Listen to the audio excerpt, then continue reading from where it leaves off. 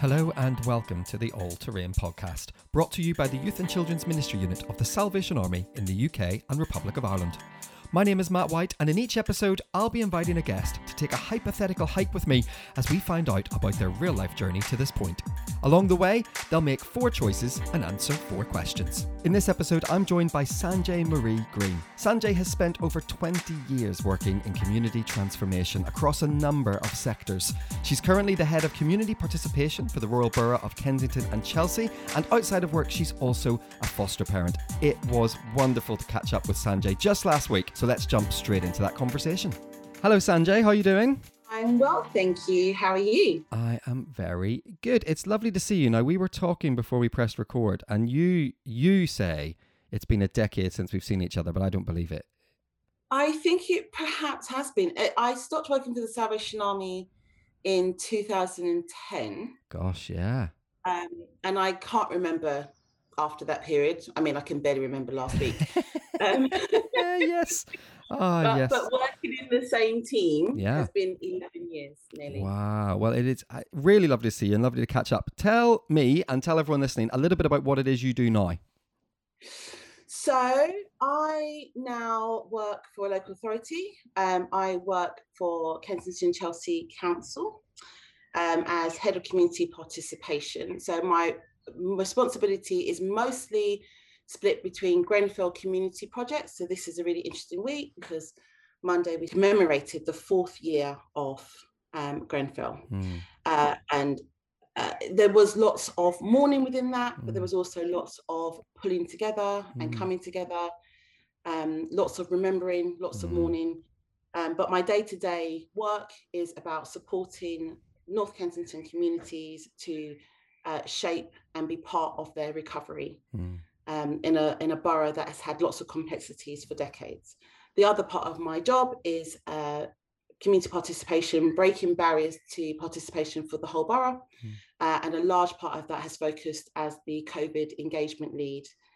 So in a borough that has huge wealth disparities and huge access variance, trying to make sure that we reach everybody who we need to reach, to make sure that they're safe, make sure they've got access to whatever they need, particularly to food, particularly for those who are digitally excluded. So looking at isolation and new types of vulnerabilities. So that's my main job, supposedly. I'm also a foster carer. So I have recently ended my 5-year plus placement for a nearly 20-year-old.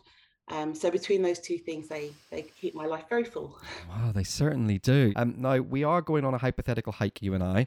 I'm sure we went on many walks together when we were trying to plan a Roots event or whatever it was we were doing at the time. But this is hypothetical, this one, so it won't just be around Morden or THQ. So that's a strong start. So where are we walking on our hypothetical hike? Where have you chosen? So I'm going to do my local area. So it would be Tottenham Marshes. Lovely. So I'm based in Haringey, love Haringey, and I live a 6-minute walk away from one of the entrances to Tottenham Marshes, which has been absolutely like a safe haven, amazing space during COVID. Okay. So it's now part of my daily rituals in terms of just going there for fresh air, but also I get to take like a work call or whatever. Whilst I can be on team and I can do that at the same time and just try and check my health and well-being and my balance. So you're coming with me there, and there's a mixture there of wetlands. There's a mixture there of marshes. There's a canal that runs all the way down and will take you into Hackney in central London, and will take you the other way into Chingford. Just a really lovely place. I have never been there. I mean, it's not even that far. I'm sitting here in Essex. I'm thinking it's not even that far. Maybe that's a walk I need to discover for myself as well. Yes. I highly recommend. Yeah, sounds lovely. Okay, so we're bringing 3 people with us. It's you, me, and then 3 others. 1 living, 1 dead, 1 fictional. Who is joining us? So my person who is dead would be Maya Angelou, the writer. She was inspirational to me as a child and as a young person and as a young adult. And whatever it is that I am now. Yes. I encounter her and her writings, her autobiographies, her poems, her very consciousness writing on different levels at different stages of my life, and have many connections to her in terms of shared lived experience, but also just an inspirational woman who kept on living her best life. So whether that was through separation from her family, whether that was through childhood sexual abuse, whether that was through the deep race inequalities and fighting along the greats like Martin Luther King and Malcolm X and many others, whether it was honing her skills as somebody who had limited education when she was younger and going to writing clubs and really, knowing that she needs to invest in herself, or whether it was like anything from her dancing career. There were just so many layers. And later on in life, her journey with Oprah Winfrey as them being best friends. Just a phenomenal woman. And I don't do regrets, but my one thing, I can remember being in San Francisco for a Salvation Army event actually, and thinking, I really should make an effort to go to this, whatever it was. It was something in a bookshop, and I didn't. And then a couple of years later, she died. And I remember thinking, I will never do that again. I will always live my best life and do the things that I want to do. So I won't spend so long on the other people. Oh, no, I didn't know she had a dancing career. Her autobiography is split across 7 books. So some of her careers are quite short, but they're very intense, depending on what book you're reading. I would describe all of my careers as short but intense. I think that's basically, I think that's what my mum would say about every job I've ever done. Maybe I'll stick at this one. Nah, 15 minutes, he's out the door straight away. I like it. Short, intense careers are my go-to. It's brilliant. So living and fictional, who else is coming? So for my living one, I think it would have to be my grandmother. COVID, she lives in America. And although she would really struggle with the walk, I do miss her so much. I miss her so much. And she's just been this constant person, whether she's been in England or living in Jamaica or living in America. My heritage is Jamaican. A consistent person in my life, and she connects me to, she gives me a sense of rootedness as a Jamaican heritage person who grew up her childhood and adulthood in Jamaica, as a Christian and somebody who has always encouraged me in my faith and encouraged me in my faith development. Someone who's maternal, as somebody who's gone through a lot of sadness and still comes back as, twice recoverer of cancer. She's just an amazing woman, and I think she's great. She sounds incredible. She is, she's amazing. For my fictional one, I've really, really struggled. Fictional one's really interesting. I think I've always said to people, because I've never answered these questions, I've always said I think fictional might be the one I struggle with the most. And although people that came to mind, they were all kind of sad stories, and I didn't want to be about that today. Probably the one that's most recent, because I don't listen or read a lot of fiction either, is a woman called Nazreen. She's the main character in a book called Brick Lane, written by Monica Ali. And it tells the story of a woman who was born in Bangladesh and comes to London to be married to her husband, and what it's like for her as somebody who really has close affinity with Bangladeshi culture and has 2 children in London who don't. And I could relate to that in a very different way. So it's probably a fictional character would be her, because of how much she overcomes and how much she finds herself in her 30s and 40s. But even then, I struggled to think, would I want her on my walk? I don't know. Well, I mean, for me, I am walking with 4 brilliant people by the sounds of it. I am very excited about this one. And again, I often say, I wish we could do this one in real life. It sounds like all of those people would be people I would absolutely love to get to chat to and all the rest of it. But I am here with you, so I do get to ask you the questions that we ask on every episode of the All Too podcast. So here's the first one. How do you face change? When I have a lot of change in my life, I've had a lot of change in my life, and I generally face it head on. I've been aware of, I guess professionally, I've been aware of change management for a long time, and I've been aware of how many interesting life choices people make in trying to avoid change. So I've tried not to be that. And I've tried to, I don't really have that much anxiety around change because there's been so much change, but I've tried to, when I feel those feelings when I become aware that those feelings are rising, to just nip it in the bud and deal with the change that is needed. So I face it quite directly, I would say. I face it on big things. I've had a lot of big things in my life.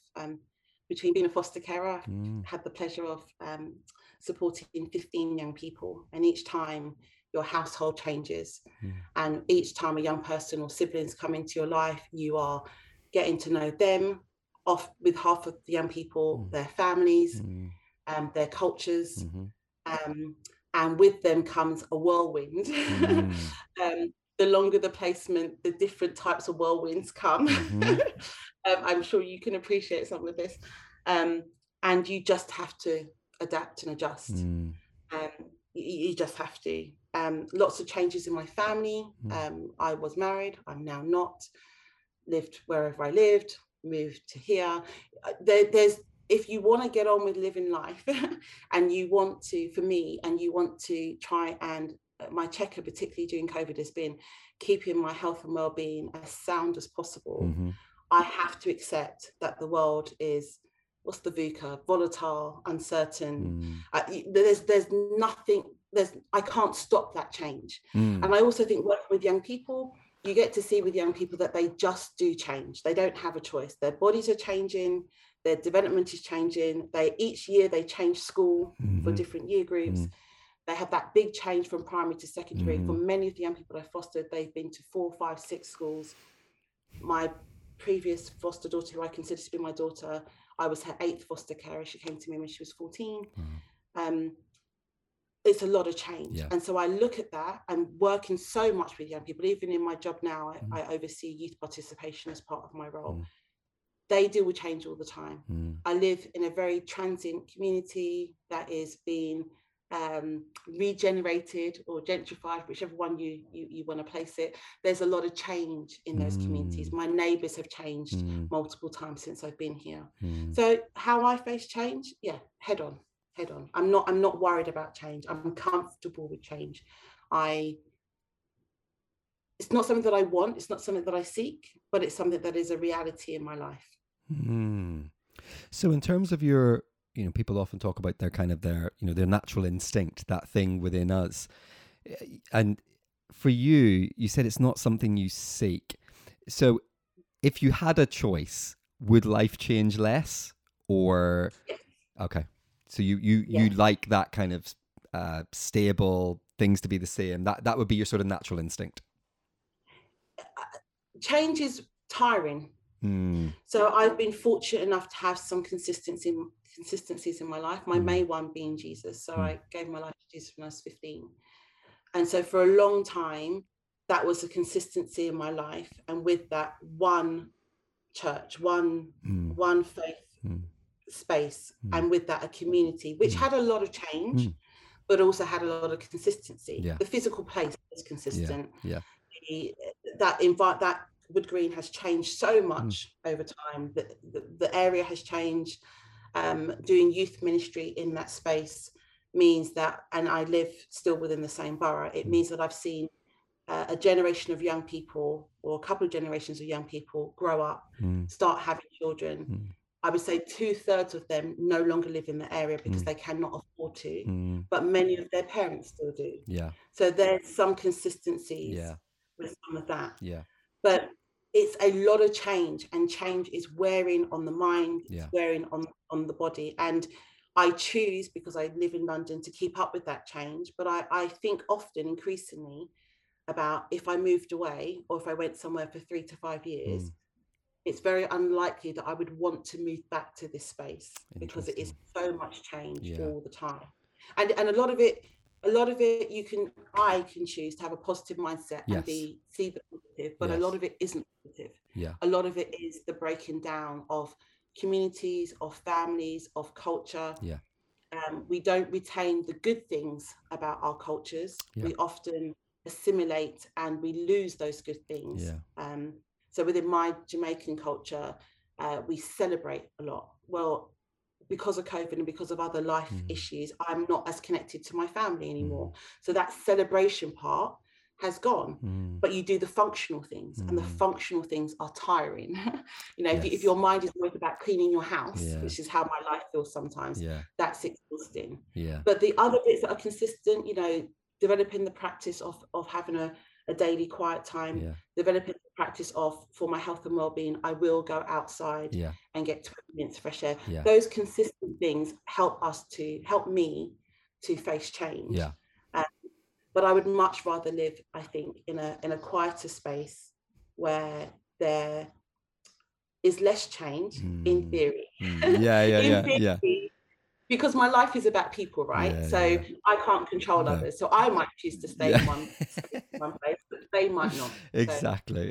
Yeah, exactly. Krish Kandaya was on the podcast earlier this series, and I was fascinated in talking to him about the idea of how being a foster carer so often is about preparing the child you're caring for the next change, whether that's a transition into a permanent placement or whether that's a transition into adulthood. How do you help prepare the young people and the children that you've cared for? How do you help prepare them for change? So every young person is different. I'm a firm believer, as a good old-fashioned youth worker, that adolescence is just that transition from childhood to adulthood. So I do teenagers. My youngest has been 9 because he was the brother of a 12-year-old. But I mostly do 13 to 17. And my young person who's just left is nearly 20. So there's a part of that journey that is physically about the physical changes. It's about helping them to deal with the trauma that they've experienced. So you're thinking about life story work. You're thinking about therapies that are going to be helpful for them. You're thinking about I'm thinking about, and my agency, Like a Family Fostering, who are amazing. They are really good at helping to understand trauma and brain development. So you're always thinking about those things. And I'm always thinking, for this particular individual young person or siblings, if the case may be, what has their journey so far been that I need to support them with right now to help them to move forward. So I'm thinking about things like the repetitive scripts that have been in their family and how I can disrupt the negative ones. I'm always thinking about education, employment and training, and trying to help that young person to think about what kind of dream they have, what kind of aspiration they have. And if they don't have any because they've been focused on survival and keeping safe, then what can I expose them to? Who can I expose them to? So always those things. You're trying to think as holistically as possible, knowing that whatever I do, I'm trying to catch up things that I will never catch up, because that trauma is disruptive. Even if they are put into care just because they've had separation from their family, and none of mine have been that case. That disruption is not a natural disruption and causes so much trauma. When it's then compacted by all various types of abuse and neglect and bereavements and loss and separation and all of that stuff, I'm thinking a mixture of how can I prepare them for the future, but also how can I try to repair some of the things that have gone on. And some of those things are practical tasks. A lot of those things are practical tasks, cognitive assessments, mental health assessments, all of those things. But I'm also thinking, how can I make sure that I'm praying into this young person? Because there's only so much that me, my humanness, can do for and with this person. And how can I love this person in spite of the behaviors that they are manifesting, because they are just behaviors, and they are behaviors that are symptoms of something. But those symptoms and behaviors can be incredibly jarring and incredibly exhausting. So how can I make sure that I'm, practicing my beliefs around forgiveness and around love that endures, love that is sees people as they are rather than what they do, love that is going to go that extra mile, make sure that person understands that my love comes from a deeper place. And that's why I'm able to love you, is because the God who first loved me in my imperfections is the same God who first loved you. What a beautiful answer. These questions always link. I say it every episode. Anyone who listens to every episode will be like, he says this every time. But I think particularly in what you've just said, because question 2 is, how do we move through suffering? So I guess 2 questions. How do you move through suffering, and how has what you've learned help those young people move through their real trauma and suffering as well? So how do I move through suffering? I mean, that's a that's a complex question. And it's a complex question for me because I have experienced things that is suffering, and I didn't really realize that I was. So I don't know, I got into my 30s and started to look at a few things that really weren't okay from my childhood, and trying to unpack that and make sense of that, and try to work out, what does that mean for me? What does that mean as a Christian? What does it mean to forgive? I looked a lot at South Africa and the truth and reconciliation stuff, and got really twisted around with all of that stuff. What does it mean to forgive somebody who isn't necessarily sorry for the harm that they've caused, and the harm as an adult that they've caused a child, that they've caused me? What does that mean? What do I do with all of that stuff? And really starting to look at, what is my sitting in my suffering? What is that doing to me in terms of robbing me of life right now and robbing me of joy right now? And there's a great book, I can't remember the author, but it's called The Body Keeps the Score. Oh, yes. And reading that and really starting to understand, if you don't get past this suffering, if you don't find a way to resolve some of these things or park some of these things, it's almost like a cancer. For many, it is a cancer that just continues to eat you alive. And I used to think about some of the older people that I knew, particularly when I was younger, who were in their 80s and 90s, and quite miserable and quite bitter and all of those things, and didn't pay too much attention to it then. But did in my 30s, started thinking, there's a reason why people get to that point, and I don't want to be that. So languishing in my suffering, that I'm privileged in some ways because I don't have to continue to have that lived experience right now, which many people do, and that's very, very different. What do I do with this? And I didn't know the answer. So for me, that's been a mixture of prayer. That's been a mixture of talking to really good friends. That's been a mixture of therapy. That's been a mixture of just trying to give it the space and the time it needs to really get my head around this. No tripe answers around, just forgiving and forgetting all the nonsense crap that we're told when we're younger. It's a nonsense. It matters a lot. But to not face it, it's the same as facing change. To not face it doesn't make it go away, doesn't make it any less impactful. In fact, maybe it makes it more problematic, because you have to shut bits of yourself down. And that's what I had done. I had shut down bits of me because it was easier to do that, because I didn't understand the damage that had been done and the damage that was still happening. So for now, for the last couple of years, how I face it is, and I think minus the busyness of my life, COVID has given me more space to really give it time to spend time reflecting. I practice mindfulness. I really got into yoga to try and be more in my body and to be more present. I've really paid attention increasingly to my health and well-being. And seeing an osteopath to try and deal with some of I have fibromyalgia, which I do believe has been caused by some of that childhood issues. So really trying to attune myself to that. I read a lot. So when I feel like there's something that I don't understand, I will get recommendations for things and I will read them. Some of them are absolute nonsense. Guys, we need to really pay attention to what we're reading. Just because someone's written it doesn't make it good. Sometimes it can be incredibly harmful. But not doing it by myself is the biggest thing. Whether I do that with loved ones, whether I do that with God, whether I journal and write things down, not allowing things to fester inside my head. For my young people that I've worked with, it has been a different journey for each and every one of them, and will remain so. And their lives after care, most of my young people have aged out into adulthood from me, or they have found a family placement, and it's taken time for the local authority to set that up. But all of those are new transitions, and they will never replace the desire to be loved by their parents. And most of the young people, the 15, they deeply miss that connection with their parents, including those who had bereavements. They they deeply miss. And I don't think we all get. I've had 3 young people with bereavements.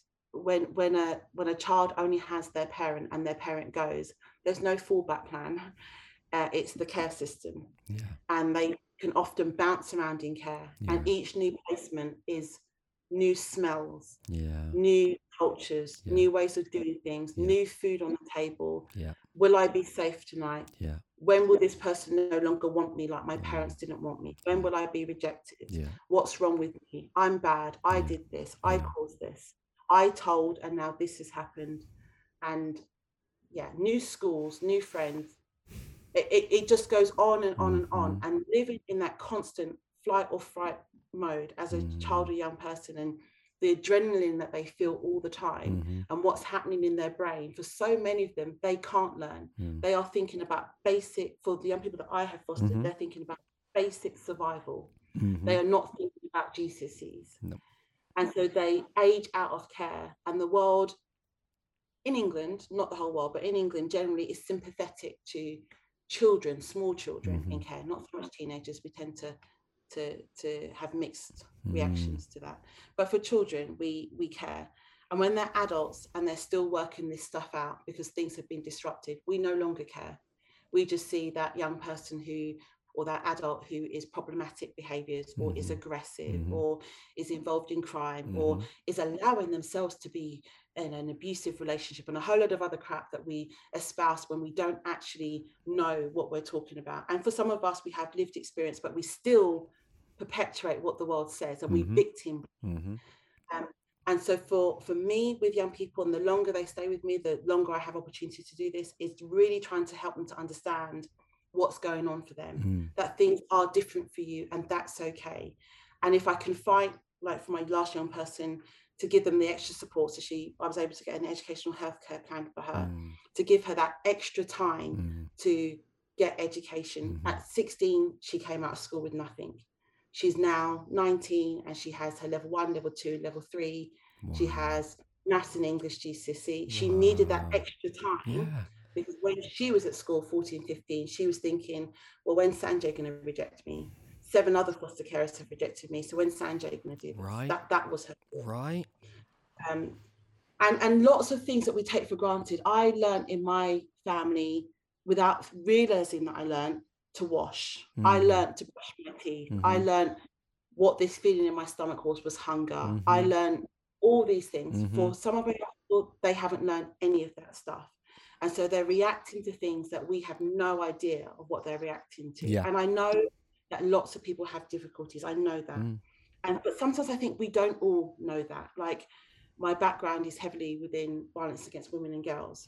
And I don't think we really get how many people are daily living with domestic abuse, and they need to function at work, and need to function as a mother, and need to function with all of their care and responsibilities.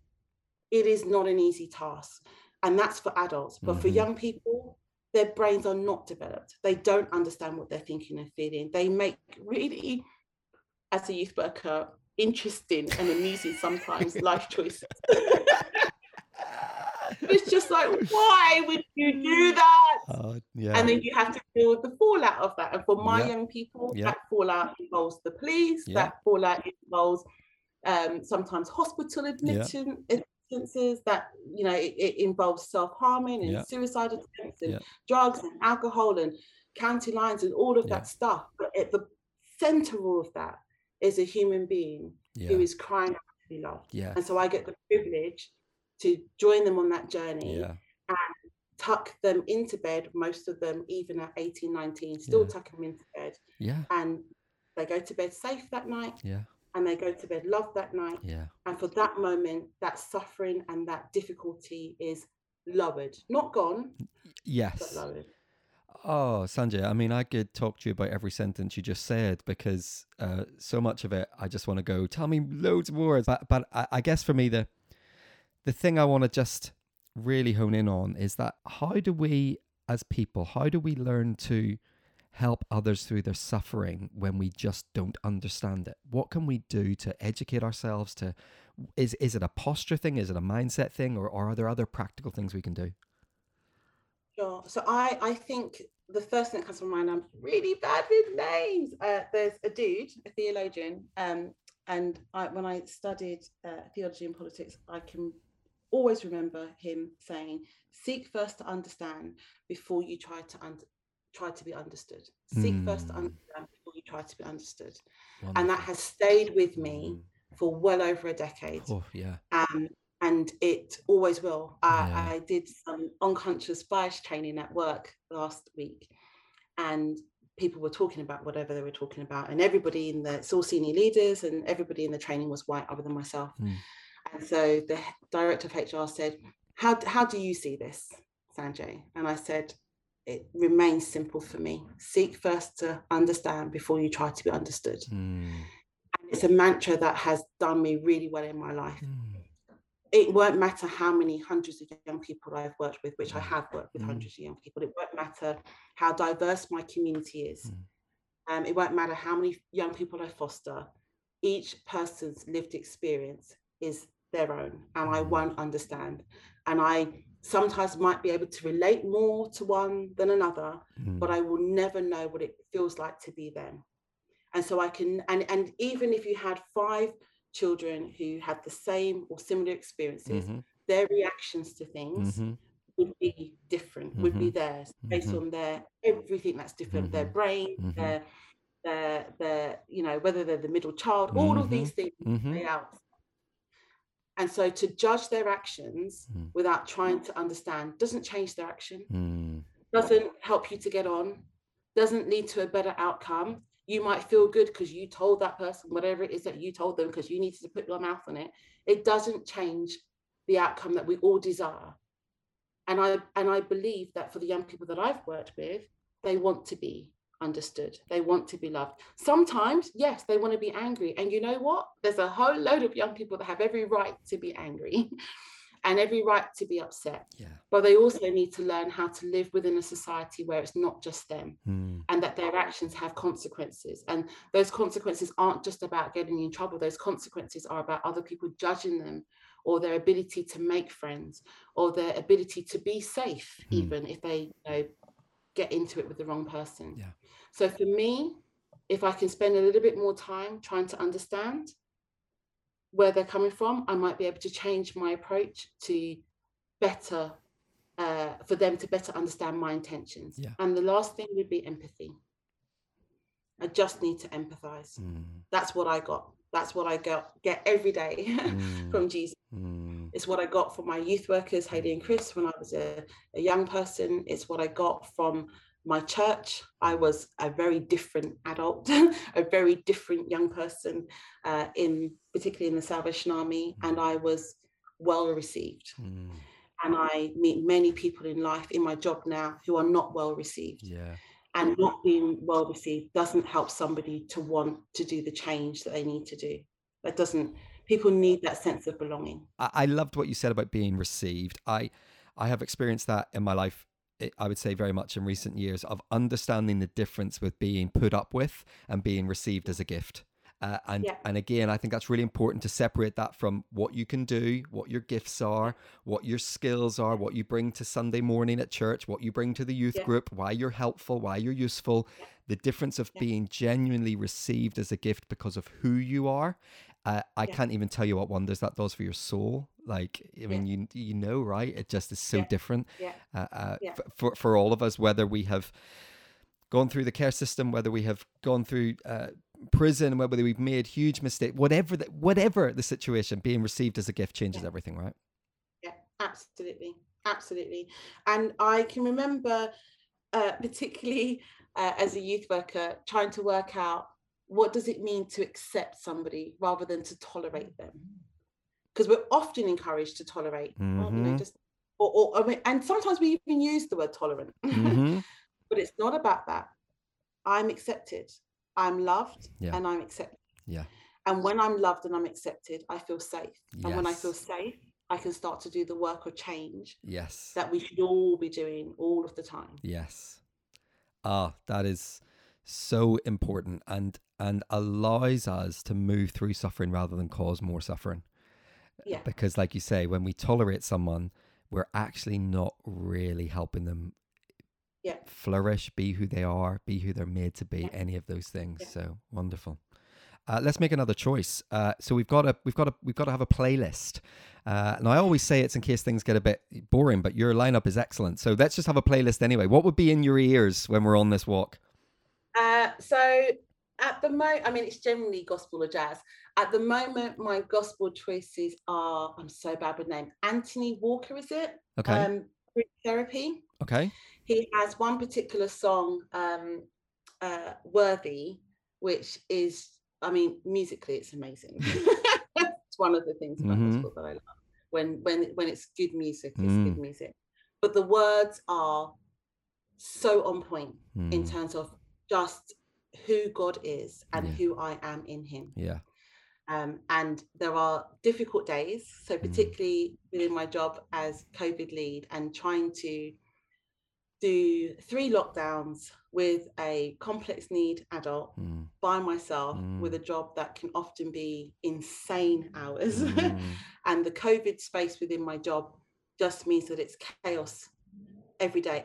Every like you can have 3 decisions that are made that are changed within the COVID space daily. Yeah. It was just hot chaos and mess. And before I started this job, I was working for Advanced Charity as their head of vault services. And my director got COVID and was off. So it was just me for 5 West London boroughs. Wow. With solutions diminished overnight. And trying to work from home and not allow my vulnerable adult foster daughter to hear my conversations, which is impossible, whilst trying to support her with her college work. And so this song, going out into Tottenham Marshes with it in my ears, just grounded me and elevated me and took me to a new space and a new time that was peace, and reminding myself of who I am in him. The other one would be Sunday service music. Yes. Yeah, Keanu West. I'm a good example of somebody in suffering and difficulties. But what he and his colleagues are doing with that Sunday service, and there's one particular song, Every Hour, I think it's called. Yes. I listen to that on repeat over and over again. Honestly, I can't even tell you. So I have it in my. I go swim. I try to swim 3 times a week for my own health and well-being, in every way. And I have a little. I got it years ago, but I have this little MP3 player that works underwater, and so I have this brilliant thing. And there's one on there. There's a song on there called "Weak," and yes. And not only is it just amazing, not only does it just make me like really look like a numpty when I'm swimming, because I'm sure I'm swimming and also trying to like move. Anyway, it's ridiculous.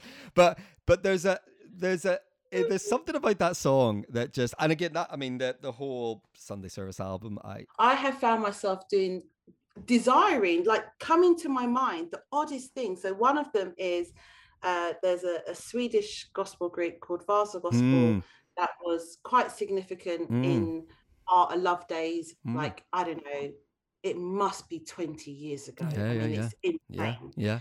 And in the middle of about November, I think it was, when we went into the second lockdown, that came to my mind out of nowhere. I hadn't listened to it probably for 15 years plus at that point.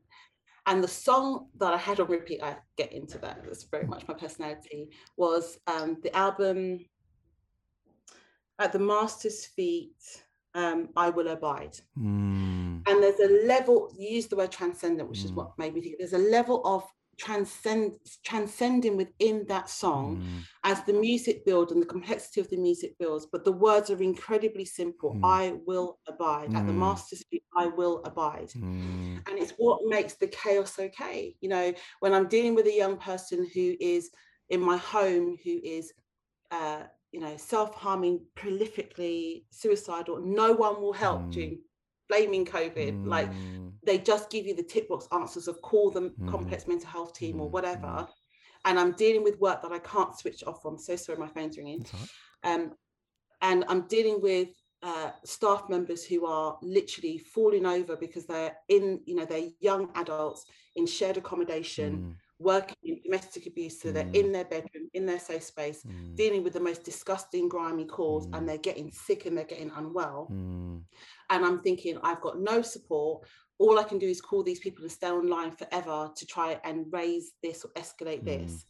Going to Tottenham Marshes and listening to that song, it changes everything. And in that moment, it could be 5 minutes, it could be 10 minutes. Being back at the feet of Jesus, everything is calm. And it's not about me, and it's not about what I can or can't do. It's about reminding myself to give over to him. And in my lowest and most tiredest points, particularly in the last 5 years, going back to how do I deal with change and how do I deal with suffering, learning once again that I have to get back to the place of overflow. When I serve out of my overflow, it's a joy, and I don't have to. I want to listen to gospel music, but I don't have to. It's my everyday rhythm and pace of life. But when I don't do that, and I'm emptying myself, and I can feel it within my body, I can feel it in my bone, I then need to come back to that water source. And that water source is Jesus, but it's also other things. It's healthy food. It's exercise. It's difficult to have a good laugh with friends. And I'm a tactile person. I like to touch and feel people. But, you know, the discipline to set up a Zoom call on a Friday night and have that at 8 p.m. So I will have some my time, not just time for my daughter. All of those things, I'm reminded of those practices when I listen to songs like that. Well, I mean, again, right into the next question. How do you receive joy? So one of the answers, obviously, is gospel music. I mean, we just talked, in fact, if anything, you just gave us the answers. Gospel music is one. We know that walking, Tottenham Marshes is another. We know, and we know that setting up that Friday night Zoom. I mean, those are your joy places, right? I mean, I think I still have to ask the question. Literally are. I think contractually we still have to talk about it for the podcast, but I mean, you sort of just answered the question, Sanjay. But that's it, right? That is those. That would absolutely be the answers. Instead of Zoom, though, it would be to be in person. We're in this phase 2, and I want to be safe because people losing their life or having long COVID is horrendous for every reason. And in my job, I get a real deep understanding of what it's doing for the economy and the types of people who've been on 1-hour contracts and what this really means to their life, and people who've never experienced poverty and can't live on welfare benefits and all of that stuff. So I want to be safe. But this weather and being able to be outdoors with friends is everything. And I went glamping, my first ever glamping. I'm a camper, ex-Girl Guide, love that stuff. But I went glamping for the first time last weekend. And a group of us, 4 of us, lying on a blanket, allergic to grass, lying on a blanket in a field for about 4 hours, watching the clouds, talking. I couldn't tell you what we were talking about. Absolute heaven. Absolute heaven. Complete joy. Just belly laughter. Complete joy. And my last one would be traveling. I really miss travel. I love to travel. Love to travel. And we'll do it again. Probably a little bit more ethically without planes. But yeah, love traveling. Love meeting new people. Love experiencing new culture. Sanjay, one more question, one more choice. So what's in our snack bag on this walk? I should let you know, I don't tend to bring one. I only bring one if the snacks that you're about to say are terrible. So Selena, if you listen to the last episode, Selena and I, we got into this. We've continued it on Twitter because I don't want, spoilers, but her snacks were not snacks. All right. There's nourishment and there's snacking. And I'm going to say, if you're bringing me nourishment, I'm bringing my own snack bag. So no pressure. I'm going to disappoint. Oh no. Oh no, come on. So my water bottle is in my snack bag and dried mango is in my snack bag. Okay. I'm loving dried mango right now. I don't mind a dried mango. That's fine. That's it though. That's it. That's the snack bag, is it? That's the snack bag. I'm 6 minutes away from my house, so I don't need to have a meal. And on Tottenham Marshes, there's a lovely little locally run cafe. So if I needed to, I could just pop in there. So yeah, I've got water and dried mango. Just a note to the people at THQ who, have commissioned this podcast and listen regularly. For next season, can we make sure before we invite people on, we get the answer to the snack bag question? I think we should choose our guests based on the snack bag. I like dried mango as much as the next man, but I'm just saying, there's been a few now. We're back to back on a few where I've had to go, I'm going to have to borrow one of my kids' snack bags. And I'm afraid mango and water is not Dried mango. Dried mango. Sorry. Yeah. I mean, you're hardly, I mean, all you've done there is make it drier. I need more water. I mean, that's, you haven't made that better by making that clarification, just so you know, Sanjay. That hasn't done anything for it. It's fine. We'll move on. We'll move on to our final question. Now, listen. The final question is this: how do we mature in service? Sanjay, I'm gonna tell you the truth. We worked together at Roots. We worked together in the Love Days. We did all those things. I think I would have to say, and we always had great fun. We always laughed a lot. But I would say your maturity always stood out to me anyway. I always felt like I was in the presence of someone who was mature and had wisdom and all of those things. But it also sounds like in the 10 years since we've met, you have learned a lot about yourself, and there's been a lot of big changes in your life. So how would you say you have matured, and how do you mature in serving and in service? So in my 20s, I had the privilege of being a young person who had a youth workers who grounded us in good practices around having quiet times and understanding the Bible. And in the Salvation Army culture particularly, a lot of our activities were faith-based. And so there were lots of things built in those times that were amazing foundations that I didn't even understand were foundations. And then becoming a youth pastor for 6 years, I then had the privilege of doing that for and with many young people and young people within my cultural context of Haringey, which majority of them, their parents were not of faith and or didn't go to any kind of church, and some who came from other faith traditions. So you really are you're not making any assumptions. You really are trying to get all of that info in there. I was also cell coordinator for my Salvation Army church for a couple of years. And what all of that did, and then went on to do a master's in theology and politics. So what all of that did was give me focused time to really drench myself, saturate myself in the Word of God. And I'm so privileged and so humbled by that, because at points later on, life got really tough. And so it means that in tough times, my default position is I've missed my quiet time.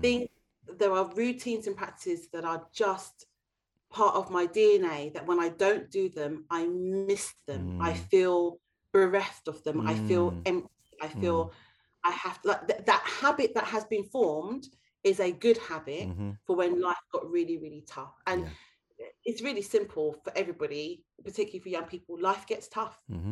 Even if you live a really privileged life, the people that you love as you get older, one by one, will move away, will pass away. All of those things will be things that we all have to deal with. And for many others of us, it's so much more complicated than that. And so what I can remember going to Urban Youth Workers Institute, I was a youth worker in the Salvation Army, and the Salvation Army paid for me to go to an American conference because we didn't have the kind of urban youth work here that they did there. And I can remember doing sessions around how to stay in youth ministry for the long haul. And I remember thinking, I'm going to do this, but this isn't relevant, because why would you ever not want to do this for the rest of your life? Because you're young and you're naive and you just think these things.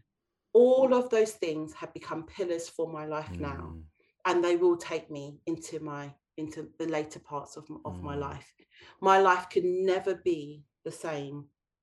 Could never be, I don't want it to be the same, could never be as fulfilling as it was in and with Jesus. It is as simple as that. So right now I don't belong to a local church, and there's parts of that I miss deeply. I think being so involved in youth ministry, so involved in ministry full stop, it became work. It became legalistic and bureaucratic, and it took away from the faith journey. But once you've had a certain level of involvement in church, it's very difficult to switch your brain off from seeing those other things that could be different, that could enable people, very, very simply, keep it really basic, to be introduced to Jesus, to learn how to live, to understand how to live as a Christian, to live trying to be like Christ. And there's so many things that I had when I was younger that so many churches no longer have for their young people, that gave me so much that I needed. And so I'm now, as an adult, a later adult trying to work out, how do I do that? I'm privileged. The majority of my friends are Christian. There are certain practices that we do that COVID it disrupted a lot, but there's certain things that we do, like we always do an Easter celebration with Easter egg hunts and Easter story and the real story of Jesus for all of our network. We just do that for the sake of doing it. We've planned our homes to all be in the same physical location. We've planned our homes to be big enough to gather each other. There are certain things that we just benefit from. And I'm like, I do those things because of my formation. Yeah. How will these young people, how will my foster children know to do these things without that input? Yeah. That's one part of it. The second part of it, in terms of doing it for the long haul, is purpose. Nothing else makes sense to me. Every job that I choose, whether it's in a faith-based organization or not, is about purpose and about me living my truth. So I can go to Kensington and Chelsea, or I can go to Tower Hamlets, which was the poorest part of the UK, which is ironic and ridiculous because it's in London and Canary Wharf is in the middle of it. I can work for Advance Against Women and Girls Charity. I've worked for Solace in Advance because of my purpose. And that comes from my root. It's from the Bible, but it is specifically within the Salvation Army context of serving, suffering humanity. I get my reason for being from my faith. And I know who I am in terms of my identity. Israel Houghton's song, I Know Who I Am, is he knows who I am. He knows me by name, is my everything. And I don't ever want to step to, doesn't matter whether it's COVID or whether I'm not in a church for a season, I am part of the church. I am part of the one church. And I need to live out my purpose. And I can only do that. I don't feel I can live life any other way. And when I do, like it's like being too far away from the fire and you start feeling cold. I can't have that. And so I gravitate right back to that. And as I get closer to that, I start to feel more like me. And I need to feel like me. I need to be me. Wow, so much. I love. Do you know what I was thinking about as you were speaking? I love that over the course of this episode, we've talked about therapy, reading, yoga, gospel music, going for a walk, exercise, healthy eating and your dried mango, all of that stuff. We've talked about all of those things.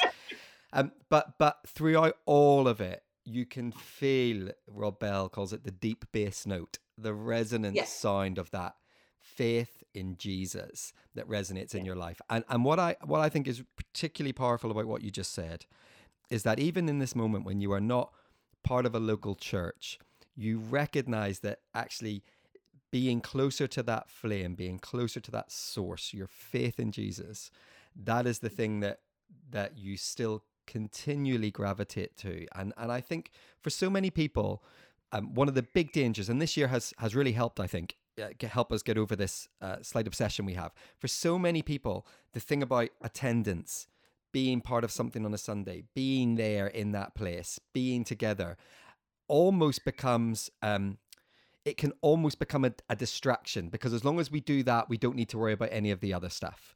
And actually, I think this year has helped people understand and realize what it is. What have you missed about church? Because actually, it might be that the things you do, the things you're part of, that might not be the thing you missed. It might be those people I always talk to. And it happens to be on a Sunday morning at 10 o'clock. That's fine.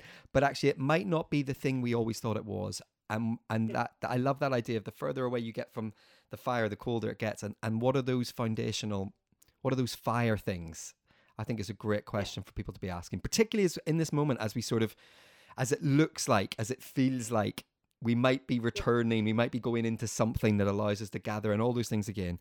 I think really asking the question, what are those fire things? What are those things that warm us, that make us feel, well, like you just said it better than I ever could, that make you feel like you, that make me feel like me? I think that's wonderful. And it is absolutely about, thank you, it's absolutely about seasons. So I can remember the fire analogy was very different for me not so long ago, where it was, I wanted to separate from the fire so that I could be part of the Lord using me to start my own fires elsewhere. But this season, it's not about that for me. It is about getting closer to that existing fire and being part of that fire, being being held, being connected, being being part of a family, being really clear about what that easier needs to look like for now, and what my part in it is probably just to be. It's just to be. Sanjay, it's been an absolute pleasure, not just to talk to you for this podcast, but to reconnect after, it surely can't be 10 years, we're just not old enough, but however long it's been, but to reconnect, but also for your answers. I want to say thank you for your honesty. I want to say thank you for sharing your experiences, but also some of that wisdom you've picked up in your work, in your faith journey, in your life as a foster carer. I just think there's so much there for people to take on board and to think about. But most of all, thank you for sharing your story with us, because it has been just a massive privilege to hear you. Thank you, Matt. Well, another massive thank you to Sanjay for joining us here on the All Too In podcast. Another jam-packed episode, I'm sure you'll agree. So much wisdom and insight, and it's just so wonderful to hear how different people's experiences then relate to the 4 questions. We ask the same 4 questions every time, but my goodness, do we always get different answers. Be sure to go back and have another listen, because I am sure, like me, you will pick up loads of things, different things, every time you hear that chat. That's it for this episode, but don't forget to share the podcast across your social media channels. And if you're listening on Apple Podcasts, we'd love it if you could give the show a rating or write us a review. And you can also now access our brilliant sketch notes and small group questions that accompany each episode. Just search for the All Too In podcast or click the link in the episode description. Thank you so much for listening. I'll be back next time with another guest who'll be facing the 4 choices, answering the 4 questions, and sharing their wisdom learned along the way on the All Too In podcast.